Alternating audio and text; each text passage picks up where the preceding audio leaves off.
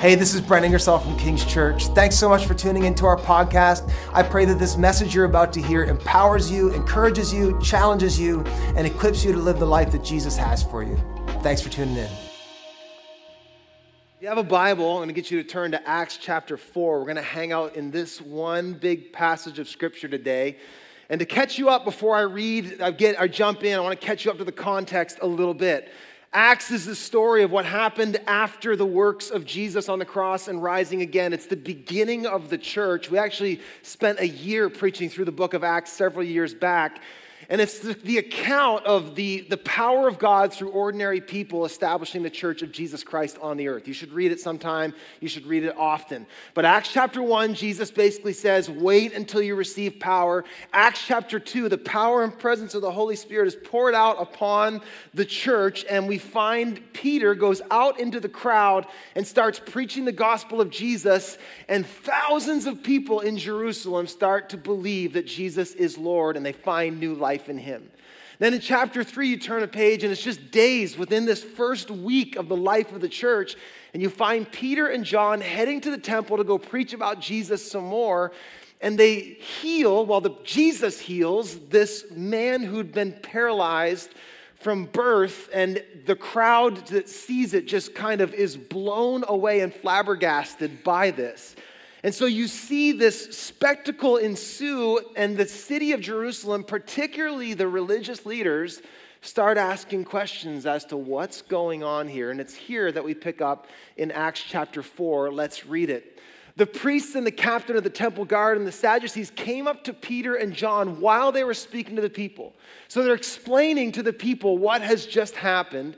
And they were greatly disturbed. The priests were greatly disturbed because the apostles were teaching people, proclaiming in Jesus the resurrection of the dead. They seized Peter and John because it was evening, and they put them in jail until the next day. But many who heard the message believed, so the number of men grew to about 5,000. So we're a couple days in, there's 5,000 people that have believed the message of the gospel. The next day it says the rulers, the elders, and the teachers of the law met in Jerusalem. Annas, the high priest, was there, and so were Caiaphas. Remember Caiaphas from the Gospels, those of you who know your Bible. John, Alexander, and the others of the high priest family. They had Peter and John brought before them, now picture this, and began questioning them. By what power or what name did you do this? Talk about being put on the spot. Have you ever been put on the spot? Do you like being put on the spot? Not many of us do. I have nightmares. I remember being in middle school, elementary school, high school. It was just a pattern in my life of not paying attention to the teacher. And you teachers, you can smell some kid who's daydreaming. I know it. I've heard so many times, Brent knows the answer. Say what? And then you're on the spot. Anybody, that student in class? Some of you are right now. I avoid that temptation preaching all the time, calling you out because you're sleeping. Anyway, hopefully not today.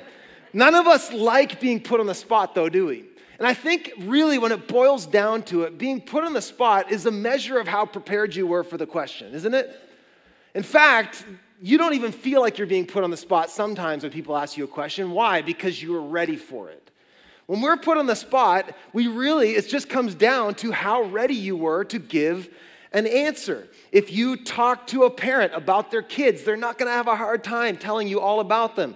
If you talk to a person with a Maple Leafs hat on, you say, why are you a Maple Leafs fan? Why do you continue to support this team that continues to let you down year after year after year? They will go on to tell you all their reasons why the Maple Leafs are the greatest hockey team. Delusion. Anyway. You could ask a teacher to tell me about the class that you're teaching, and they can give you an answer. When it comes to being put on the spot, it really has to do with being prepared, doesn't it?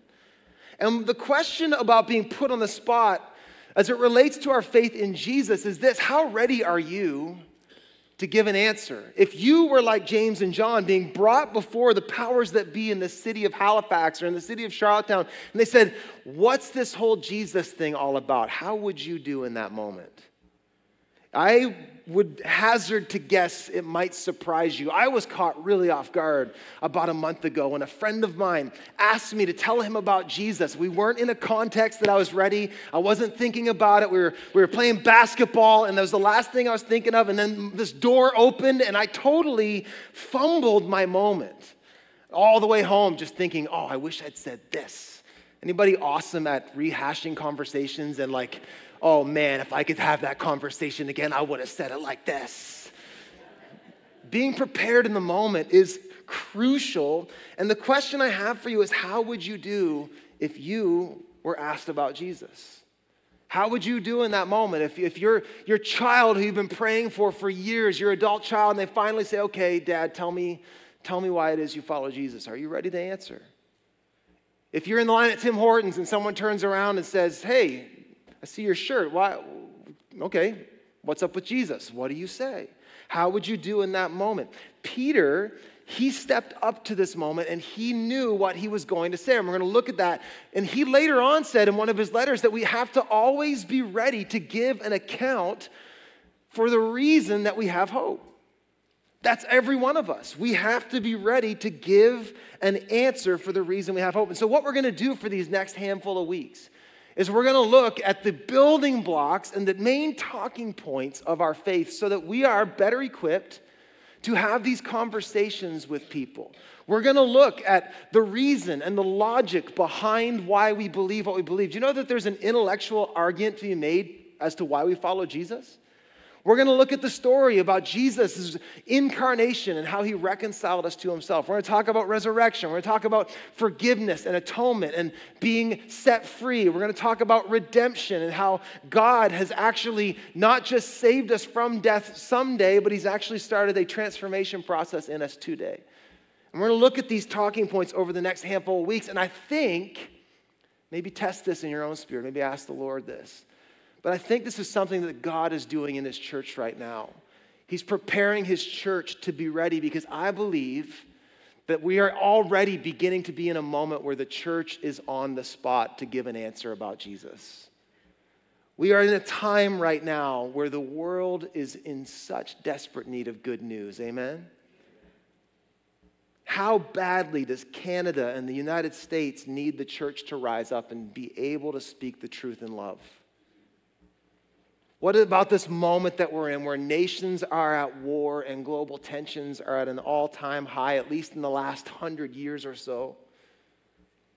The world needs to hear clearly that there is a Prince of Peace who rules in truth and grace. In a time with wealth gaps and bombs and power struggles and desperation on the rise, this is not a time for the church to be silent. In a country and in a time where ideological confusion and dysfunction and perversion and division are tearing our society apart, where relativism and pluralism and secularism are producing a cocktail of insanity, where addiction and bondage and death are overdosing and skyrocketing, where we are seeing a generation emerging that is incapable of coping with the harsh reality of the world that we live in, where anger and rage are rising and mass shootings and hate crimes and violence are becoming more frequent, we are in a moment where the church cannot be silent about the hope we have in Jesus. In a time full of bad news, how can we not be ambassadors of good news? In a time of conflict, how can we not be people who cry out, "We know the way to peace"? In a time of great despair, how can we be silent about the hope that we have? In a time of bondage, how can we keep from saying, "We know the one who can bring true freedom"? And so today I want to set us up, and I want to begin the conversation about talking about Jesus.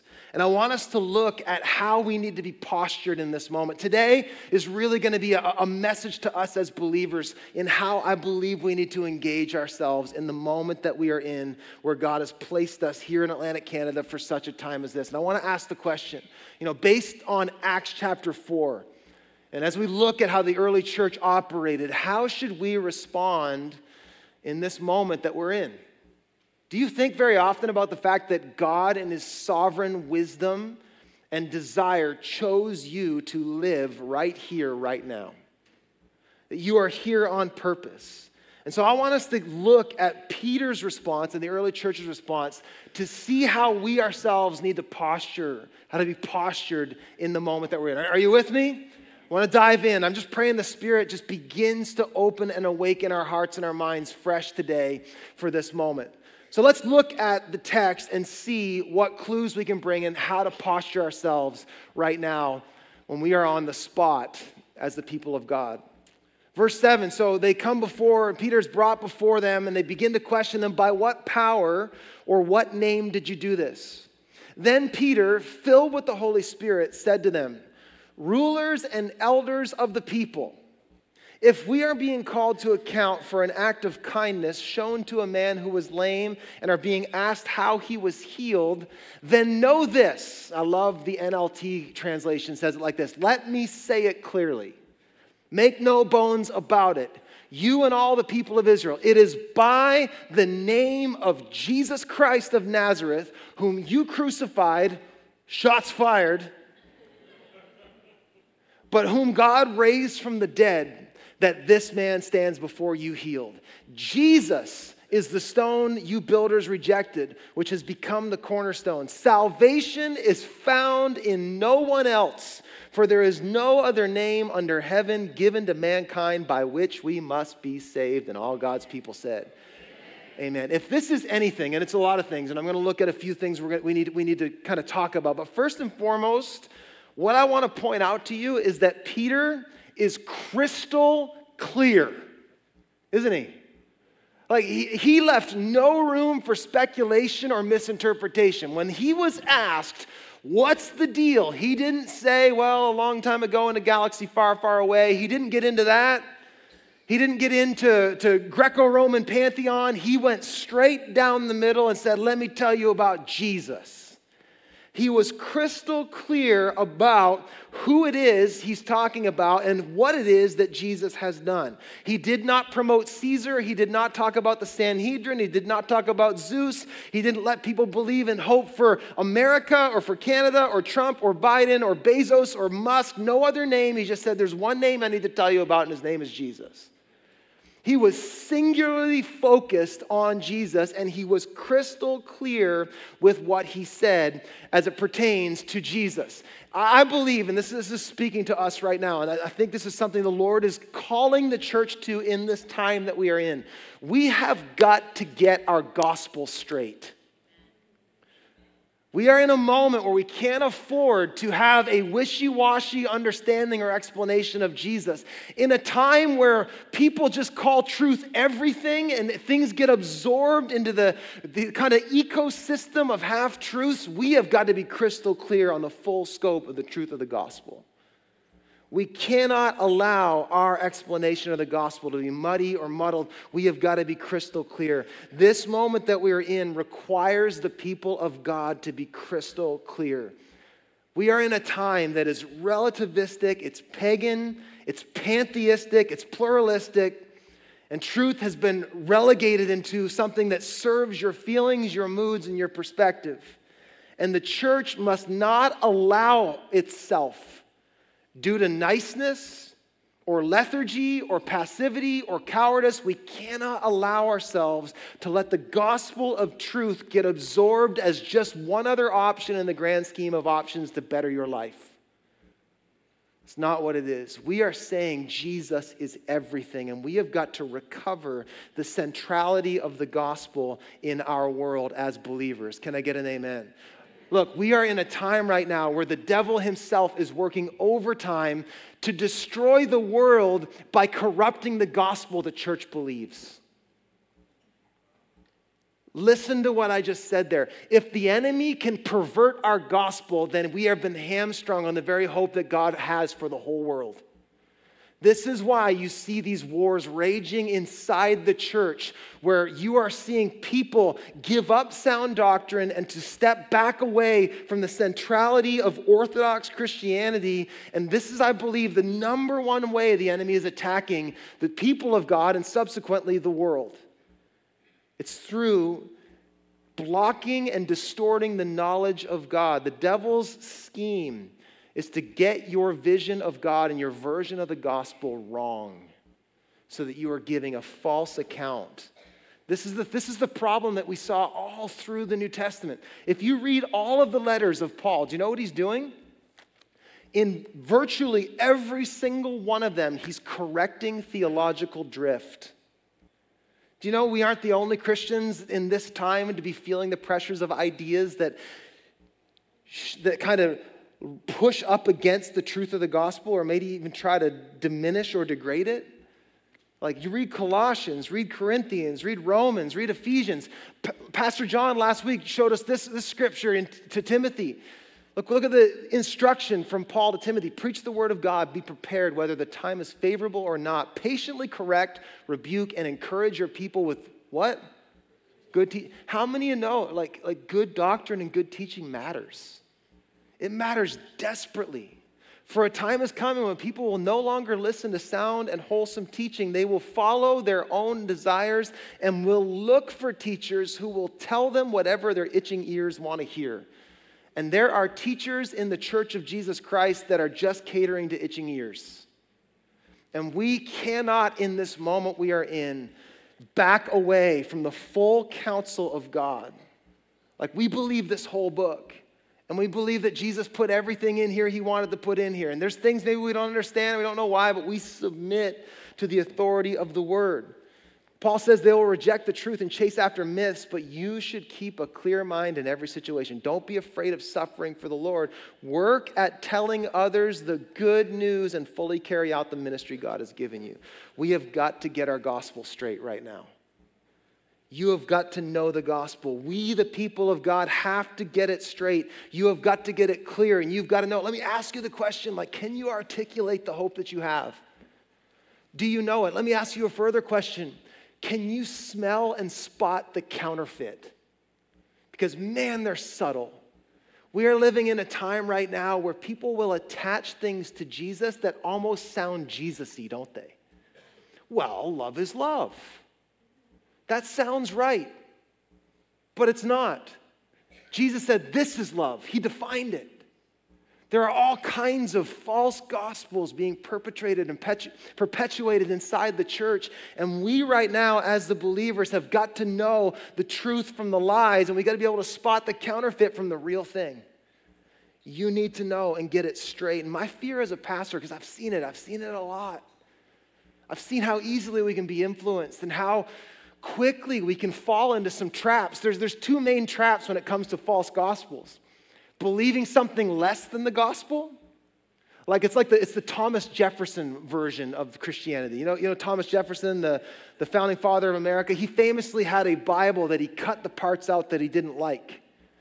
Literally, it's called the Jefferson Bible. You can see it. It's like in the Library of Congress. And he just cut the stuff out he didn't like. Y'all, we are living in the Jefferson Bible moment in the church, where people are tempted to cut the stuff out we don't like. And I believe that God is calling the church back to say, look, I don't have to like it. It's true. Anything less than the gospel, Jesus minus some things. Or, this is a problem in the church too. Anything more than the gospel of Jesus. Jesus plus some other stuff. Jesus plus you got to be a really good person or you're going to go to hell. That's not the gospel. Y'all, I have confronted that so many times in the church where it's like people who have sat under good teaching and you still have heard some version of the gospel that says, well, when you stand before God someday, hopefully he will have mercy on your soul and you've been a good enough person to be let into heaven. That's not the gospel. The gospel is you're all bad. So am I. But Jesus was so good on our behalf that he made a way where there was no way. That's the gospel. Are you articulate? Can you articulate the gospel? Can you see the world through the gospel? Are you fluent? It's a language, y'all. Are you gospel fluent? This is the hope of these next few weeks, is that we learn how to understand the world through the lens of the gospel, and that God would refresh us and resurrect a new conviction. I'm going to talk about that in just a second. But we have got to get our gospel straight. Can I get an amen? Are you up for it over the next few weeks? I'm just going to kind of hit the main building blocks of what it is we believe and why. But this is the reason, though. We are in a moment where we can't afford to be loose on the truth. We can't afford to be loose on the truth. Let's keep going. Number 2, we are in a moment, if we're talking about posture, it's not just about clarity. Second word, and it starts with C. All 4 of my points start with C. Courage. I want to talk about courage. I want to give this to you just as straight as can be. I know as a pastor, I'm prone to the same temptation that I have as a parent. Sometimes I want to shelter my kids from the harshness of reality. Any parents know what I'm talking about? I think that's good parenting at some point. But if you do that too much or in the wrong way, you're actually going to hurt your kid, not help them. And I want to give something to you very straight today, and that is this, that we are living in a time that it takes increasing courage to follow Jesus. Like, you cannot follow Jesus and lack courage. We are in a moment where following him, being a disciple, takes courage because there is increasing risk of mistreatment, and we are not far from the risk of even persecution here in the West. And y'all, you need to know something about persecution as Christians. You are brothers and sisters with a couple billion people around the world. 200 million of your brothers and sisters today live in an environment, in a country where it is completely not safe to their actual physical life to follow Jesus, and yet they continue to. Every couple hours on planet Earth, somebody that's one of your brothers and sisters goes to be with Jesus because they refused to recount their faith in Jesus and they were murdered because of Jesus. That's happening today. It is not safe to be a Christian on planet Earth, and it is increasingly not safe even here in the West. And we are in a moment right now that requires courage. Do you sense that?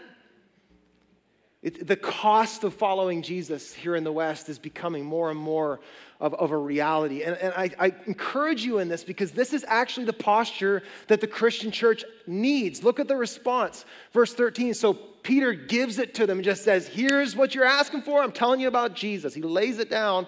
And then look what it says. When they saw the courage of Peter and John, they realized that they were unschooled, ordinary men. Yet they were astonished, and they took note that these men had been with Jesus, that the courage and anointing and power of their lives spoke to the reality of God.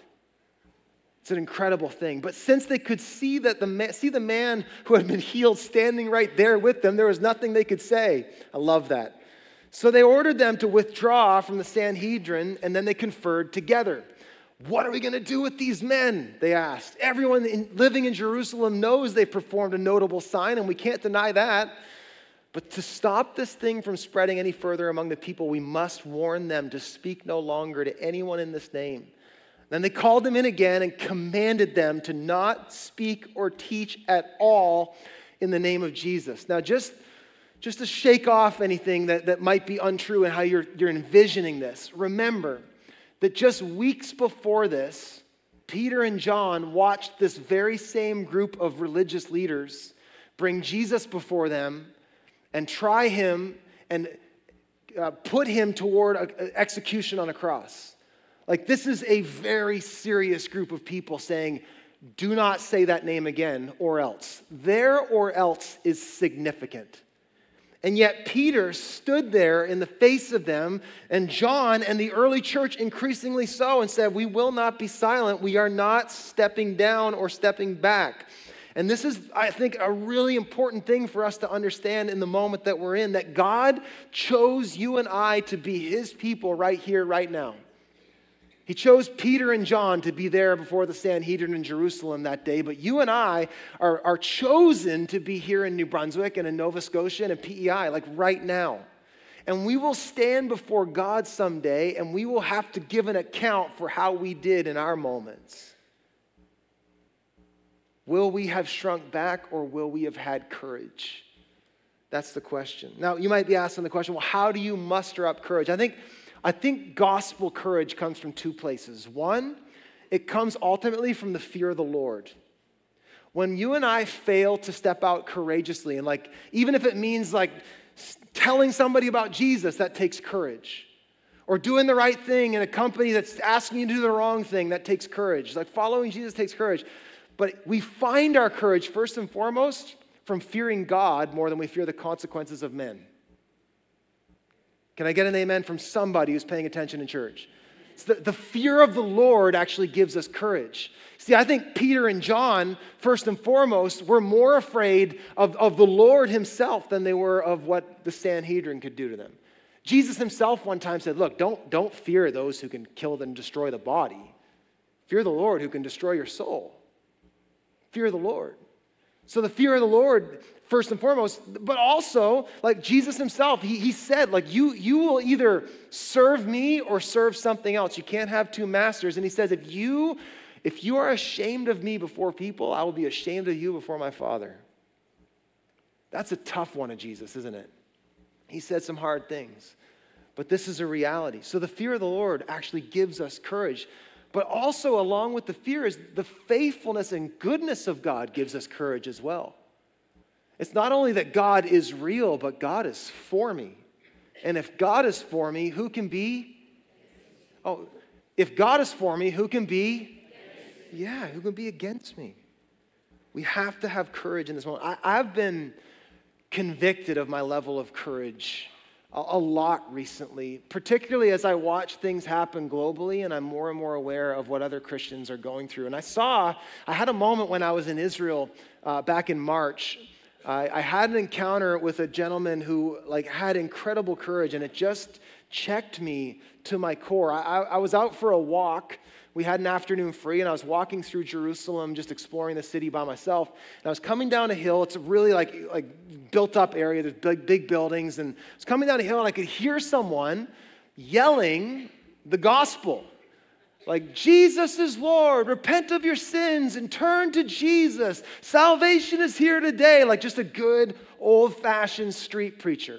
And I come around the corner, and I see this young guy right here. You can see in the middle of this with his Bible, and it was him who was preaching. And just as I saw him, I saw this group of young Jewish men come around him, like incredibly hostile. I actually have it on video. I don't have time to show it all today.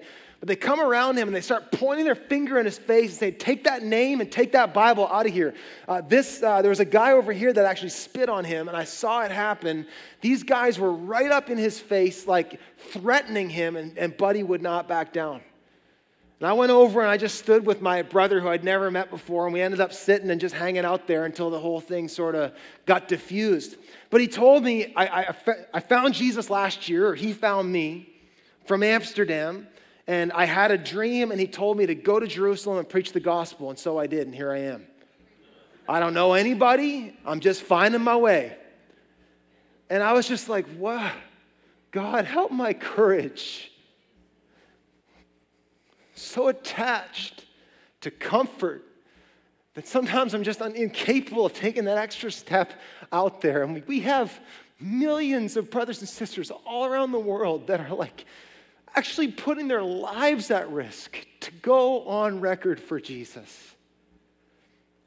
We have got to risk being unpopular.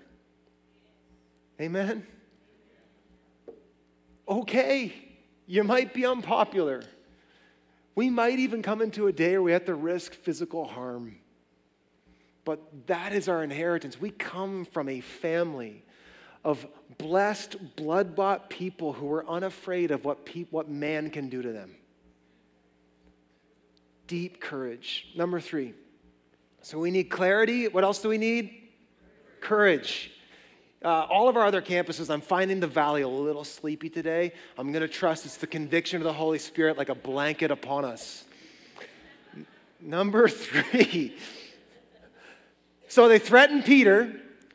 They're like, you shut up and don't say that name again or you know what will happen. Look what Peter says. Peter's just got some swag all of a sudden. Like this guy, he's just had a massive life change, like massive life change, and you can see it. So then they called him in again and commanded them not to speak or teach in the name of Jesus. But Peter and John replied, which is right in God's eyes, to listen to you or to him? You be the judges. So again, the fear of the Lord, right? He's like, I'm more afraid of what God's got to say about me than you, so I'm going to keep saying it. Look what he says. As for us, say it with me, we cannot help speaking about what we've seen and heard. It's not that we just can't stop. It's involuntary at this point. I can't not talk about Jesus. It's just going to happen. It's like Peter's just saying, look, this is just going to keep happening, so you might as well get used to it. It's like, I can't stop talking about Jesus. How many of you know that when you're really excited about something, it just comes out? Doesn't it? Like you will talk about what you're passionate about. It just comes out in conversation. I visited West Campus last weekend, and after everybody left, we had an incredible time.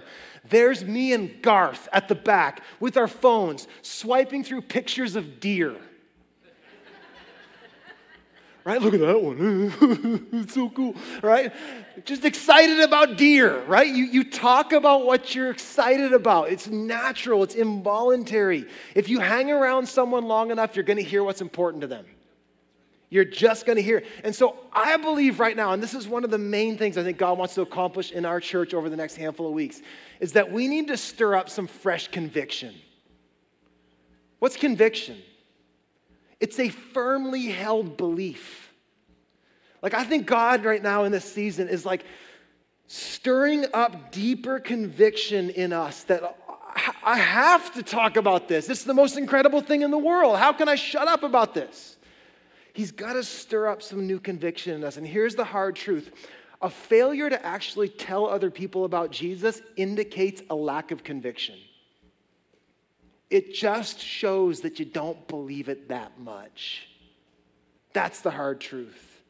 We've got to speak up. And I'm praying over these next few weeks that God refreshes our vision and expands our vision about the goodness and greatness of God in Christ Jesus, that the good and good news gets even gooder, and that we find ourselves just involuntarily talking about Jesus. See, I think the world would expect us to talk about Jesus, wouldn't they? I saw a video not long ago. You can go on YouTube and find it. There's this guy, Penn Jillette. You know Penn and Teller? Anybody know Penn and Teller, like illusionists? Sorry about my screenshot pen. That's the best I could do. They're illusionists in Las Vegas. And I saw this clip of Penn going on, and he did a vlog talking about how this guy, after one of his shows, he waited through the whole autograph session and waited till everyone left. And Penn said, I saw him over in the corner waiting for me. And then he comes over and he just said, and he handed me a Bible. And Penn's like, now some of you know that I'm an atheist. And you know I don't believe this stuff at all. And you might think I was annoyed by it. But Penn goes, you know what annoys me? It's not the Christians that proselytize. It's the ones that don't. He said, if you believe the stuff that's in that book about God and eternal life and the forgiveness of sins and heaven and hell, and you actually believe that and fail to proselytize, that doesn't add up. So he said, I was so moved by a guy who really believes what he believes, says he believes. Like, let me ask you the question, like, do you actually live a life that's congruent with what you say you believe? Like, how can we say it's good news, but we won't tell our face or tell someone else? It's about conviction. Jesus said it absolutely best. He said, you're going to talk about what your heart is full of. Out of the overflow of the heart, the mouth speaks. And I've found, and maybe you've found this, the times where I'm walking closest with Jesus and the times that I'm like the most on fire for him are the easiest times to talk about him with others. Just without fail. I remember one time I was having lunch with my cousin who always he's got questions about the Jesus thing and we talk about that. But this time we weren't talking about it at all, but I kept bringing it back to Jesus over and over to the point by the end of our dinner, I was like, hey man, sorry, I kind of Jesus juked you the whole lunch. And it's like, I can't help it, I'm sorry. It was just one of those moments. And I ask you the question, like, when was the last time that you were so convinced and convicted by the truth of the gospel that you just involuntarily just like, yeah, let me tell you about Jesus. Yeah, but Jesus. This is what I think God wants to do in us in this moment. And I think one of the things over the last few years, and you like test this, but I have a theory that God is consolidating and clarifying his church, that he's pruning like bad growth. And one of the things that he's doing in the church of Jesus Christ right now is bringing us to a place where the darkness in the world is getting so dark that we are getting more and more convinced that Jesus is the only hope. Have you had that thought lately?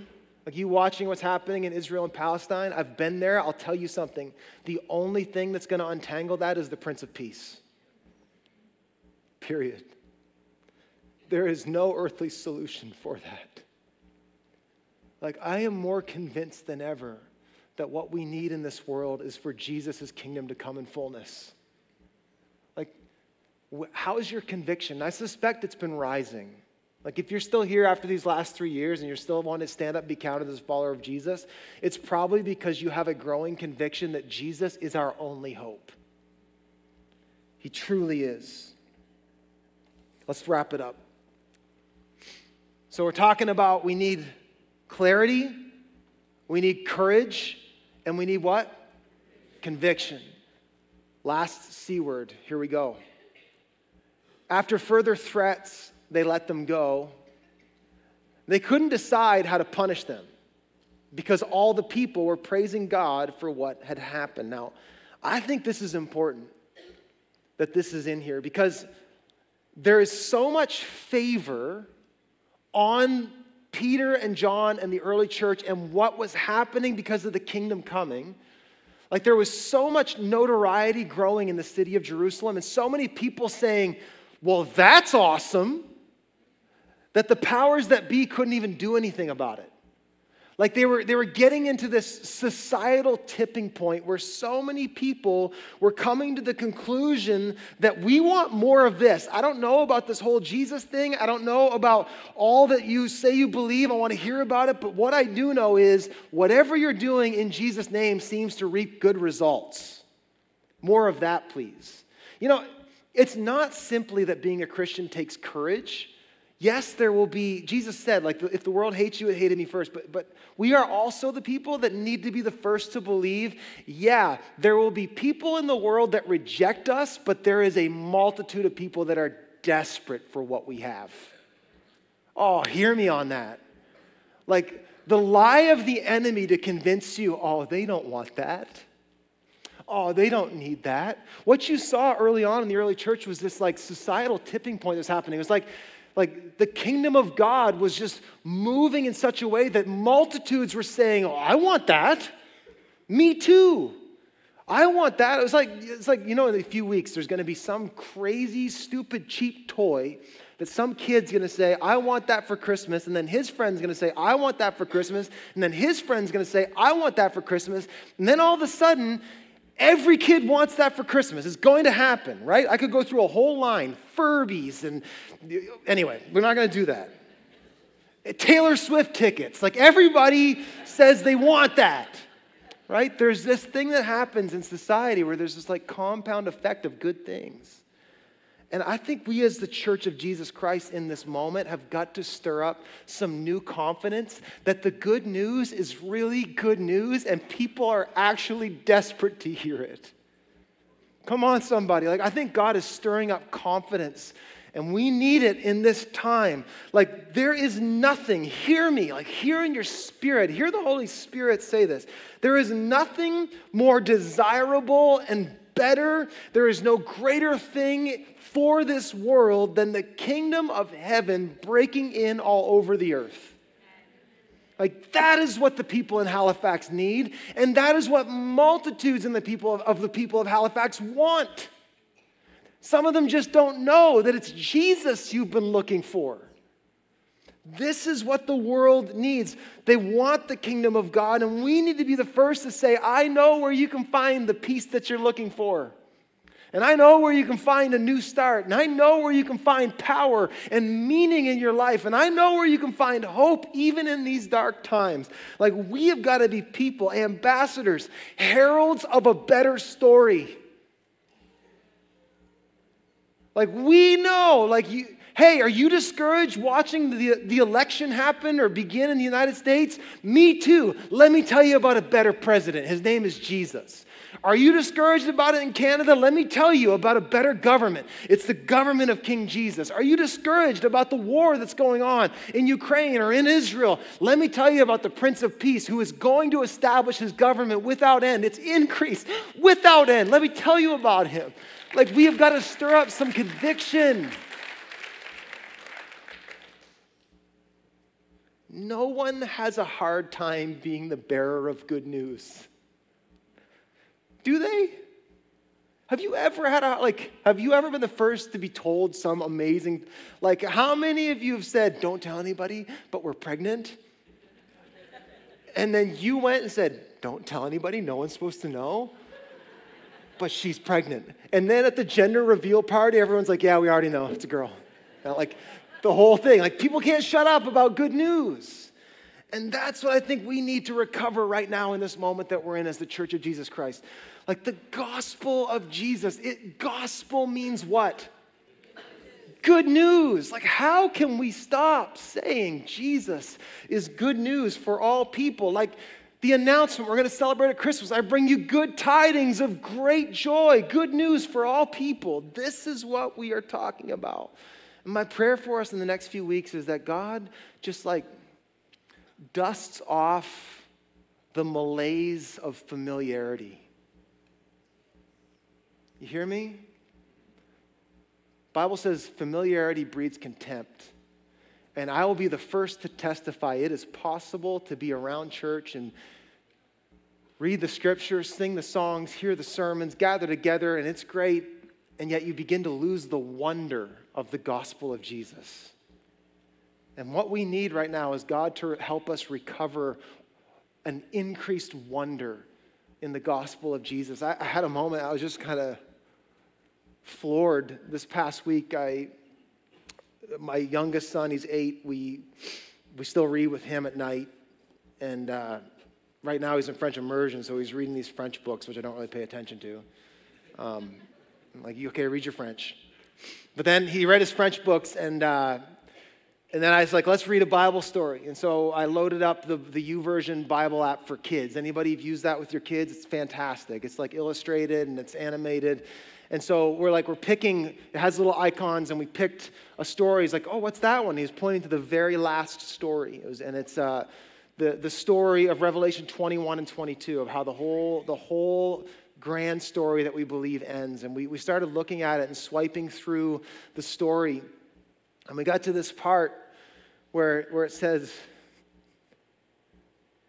talking about the new heavens and the new earth and what we believe Jesus is ultimately going to do. He's going to restore everything.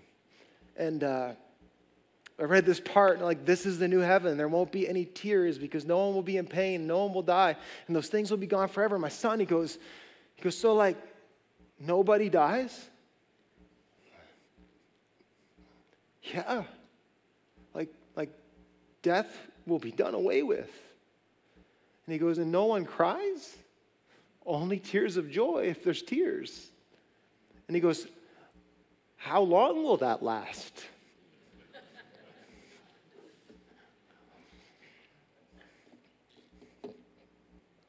I said, forever. He's like, forever, ever? And I said, forever, ever, ever. And he goes, well, that's awesome. I said, yeah, it really is. It really is. Awesome.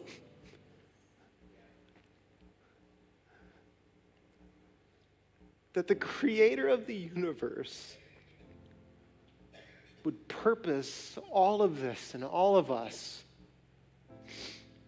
for his glory and goodness, and yet every one of us have fallen short of that purpose and denied him. And yet in his unimaginable love. He comes into the problems that you and I have created in every human being, and he takes that problem onto himself and offers us a way back to him and a way to eternal life.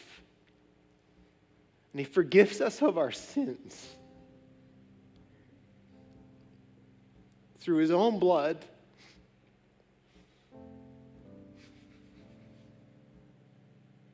He dies our death, and he rises in victory. And he offers us not just forgiveness, but new life. Life that even begins now in our spirit and in our mind, and life that one day will come into fullness forever when there will be a new heaven and a new earth and new bodies, and there will no more be pain or sorrow or crying or death, and he will reign forever and ever and ever.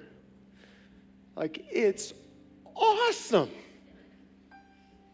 I wish I could say that without my voice cracking, but I can't. It is awesome. My prayer for us in this season is that God is going to stir up newfound conviction and vision and confidence in his people. That he would renew the wonder of the gospel for you. That you'd be taken back to that moment when you first encountered his grace and be reminded all over again how greatly you've been saved and how deeply you've been loved and how great is the hope that you've been given that no season of your life can ever touch. My hope is that God will give us a greater revelation of Jesus. Let me ask you a question in closing. How is your picture of Jesus? Are you clear? We're going to ask him to bring clarity in these weeks. How's your courage? How's your conviction? How's your confidence? This is what I'm hoping God does in us over these next few weeks. He brings clarity. He brings conviction. He brings confidence and courage so that we in this moment that we're in can have boldness. I want to pray a prayer over us. The story in Acts 4 ends this way. And I'm going to ask you to stand to your feet, all of our locations, and I want us to pray this prayer of the early church. So Acts 4 tells us that Peter and John, they're released, they're threatened and released. And they go back and they gather with the believers and they begin to pray. And this was their prayer. And I want us to pray this. And now, O Lord, hear their threats and give us, your servants, great boldness in preaching your word. Stretch out your hand with healing power. May miraculous signs and wonders be done through the name of your holy servant, Jesus. Amen. After this, it says the meeting place shook, and they were all filled with the Holy Spirit. And then they preached the word of God with boldness. Father, I ask today, would you fill us fresh with your Spirit? Holy Spirit, would you show us a greater vision of Jesus? Would you bring clarity to the gospel of truth for us? Would you enable us and empower us to speak with boldness? And Lord, would you convince our hearts and our imagination that the best news for this world is King Jesus? We pray that you would do this in us over this season. Father, I pray for doors to be opened of conversation. And God, I ask right now, for those of us who have been following you for a long time, would you, Holy Spirit, just blow the dust off of us and blow the familiarity and lethargy that can happen away. And would you allow us to just fall in love with you all over again? We pray this in Jesus' mighty name. And all God's people said, amen, amen, amen.